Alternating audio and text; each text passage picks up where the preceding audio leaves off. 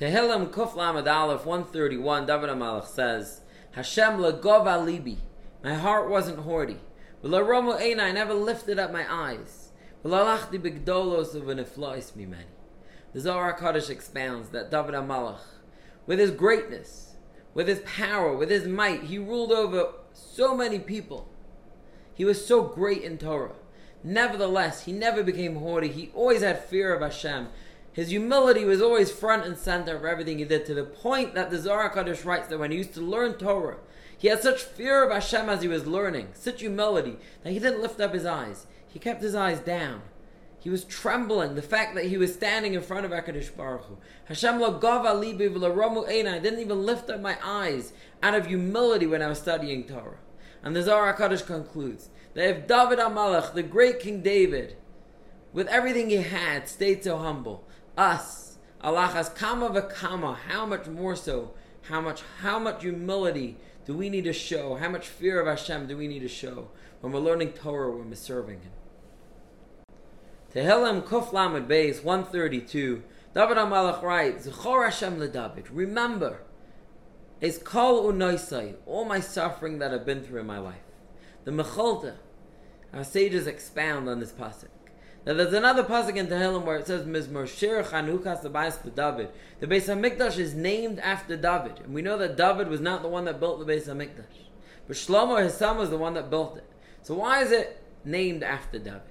Says the Mechalta, because David spent his entire life. He went through so much.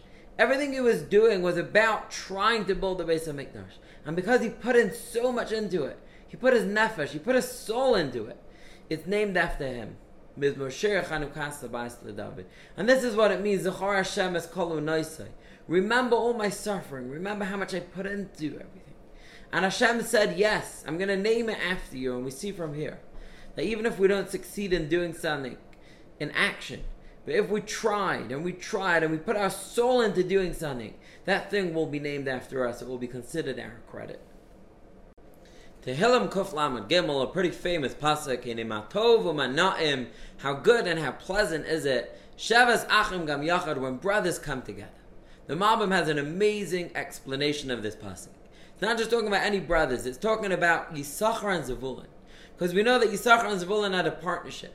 Yisachar was the one that studied Torah, Zevulun did the business, and he supported Yisachar. And our sages teach us that anyone can make such a partnership. That one will study and the other one will support the other person, and they'll share the reward. And this is what it means. Matov u'Manaim. Tov, good, refers to reward in the world to come.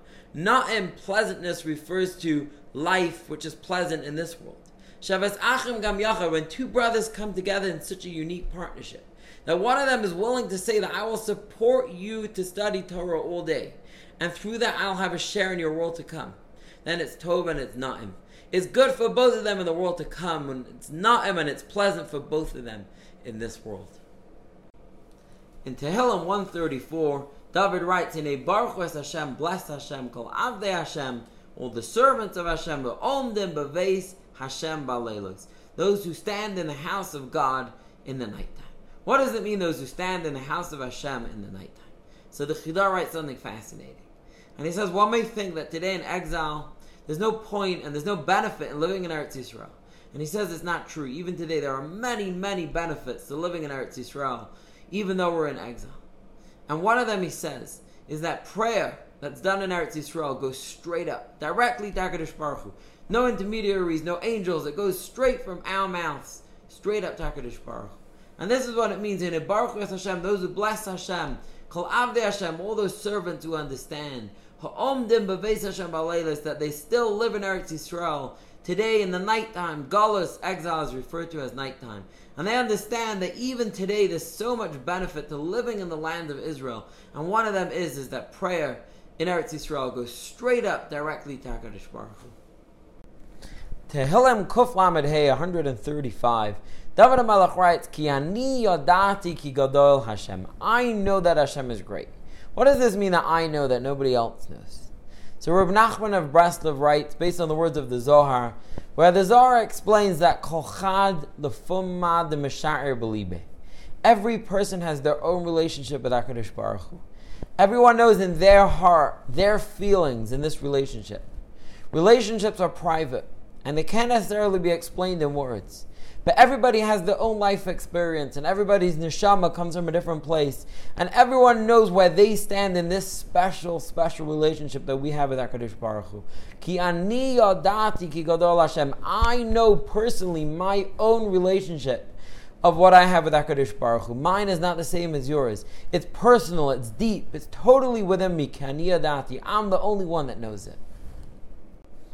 Tehillim Kuf Lamed Vav 136. The pasuk says, "La'osei nifla'os gedolos levado ki la'olam chasdei." Hashem does wonders, great wonders, and He does them levado. He does them alone by Himself. So the Zohar HaKadosh, the Holy Zohar, expounds and writes that people have no idea how many miracles are taking place at any given moment, and they are saved from things that they didn't even know that they were in danger from. And the Zohar writes that a person could wake up in the morning and there could be a snake near him that's about to bite him and kill him. And suddenly the person lifts up their arm for another reason, just to scratch their head, and that scares away the snake and they were saved. And they have no idea, and they walk along as if nothing happened. But HaKadosh Baruch Hu is the one that knows that this person almost died and they were saved with a miracle. Hashem does so many miracles to us all the time at any moment, and we don't even know about them. Only HaKadosh Baruch Hu knows what He's saving us from all the time. Tehillim Kuf Lamed Zayin, where David is describing how we went into exile and we sat al Naros Bavel, we sat at the rivers of Babylon, Shem Yashavnu, we sat there, Gam Bachinu, and we cried, we wept. B'zachrenu Asiyam, and we remembered Yerushalayim and the Beis HaMikdash. The Chidar writes an unbelievable thing. He writes that as we're sitting there by the rivers of Babylon, there was an element of joy, and that is that we saw that the Shekhinah, that the divine presence was with us. Just like we went into exile, the divine presence came with us, and there was an element of joy that yes, we're in exile, but we're surrounded with the Shekhinah. Gam bachinu, but then we started crying because we realized that it's nice to have the divine presence with us. But how hard must it be for the Shekhinah to be out of its place, to not be in Yerushalayim, to not be in the Beis HaMikdash. So we sat there and we cried, not so much about us, but about the pain, so to speak, of HaKadosh Baruch Hu, of the Shekhinah, that's not in its rightful place in Yerushalayim and the Beis HaMikdash. David opens up Tehillim Kuf Lamed Ches 138, and he says, Odcha b'chol libi, I praise you, Hashem, with my entire heart. What does this mean, my entire heart? The Chidar writes that we have inside our heart, on the right side, on the left side, the Yetzer Hara and the Yetzer Tov.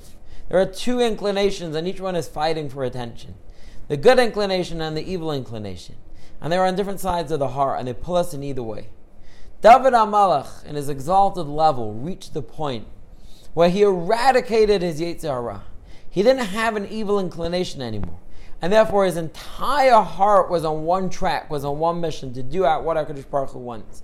And he was able to say the words, Odcha b'chol libi, I praise you with all my heart. Even my Yetzer Hara side, it's gone. It doesn't exist anymore. There's only one thing that my heart wants to do at any given moment, and that is to serve and bring about Hashem's glory into this world. In Tehillim Kuf Lamed Ches 139, David HaMelech writes, Im esak shamayim sham'ata. If I ascend to the heavens, you're right there with me. V'atziyah sha'ol. If I descend to the lowest depths, hineka, you're there with me too. Rabbi Nachman of Breslov explains, a person has to know, going through life, two things which sounds like the opposites. It sounds like they can't exist together, but they're both true. One of them is to know that even if we're at a high level, we're in a lofty place. Im esak shamayim, we've reached the heavens. Sham achtar, HaKadosh Baruch Hu is way beyond that. He's even higher than that. Don't stop. You're never going to get to the end. It's an infinite journey of how high we can go. But also know that that even if the person reaches the bottom, the lowest depths, don't think HaKadosh Baruch Hu is not right there with you in the place where you are. Hineka. Hashem says, I'm right there with you. If you get to the top, I'm even higher. But at the bottom, I'm right there with you to catch you. We'll climb back up together. Tehillim 140, David writes, Elokim Hashem oz yeshuasi. Hashem, my master, you're my strength of my salvation. Sakosa leroshi b'yoim nashek. You have afforded my head protection on the day of arming for battle. So Rav Hirsch writes in his commentary on Tehillim that David HaMelech is saying that many times in life we're in situations where what a regular person would do is reach for a weapon. We're in danger, we're in physical danger, which seems to necessitate reaching for a weapon and arming ourselves. But David realizes that Hashem is really the one that's going to save him. And instead of reaching for his weapon, he reaches out to his relationship that he has with HaKadosh Baruch Hu. He invokes his amunah, his faith in Hashem, and Hashem is there for him. But Yom Nashik, on the day which without HaKadosh Baruch Hu in his life, he would have had to reach for a weapon. We don't need that because we have HaKadosh Baruch Hu looking out and saving us at any given moment.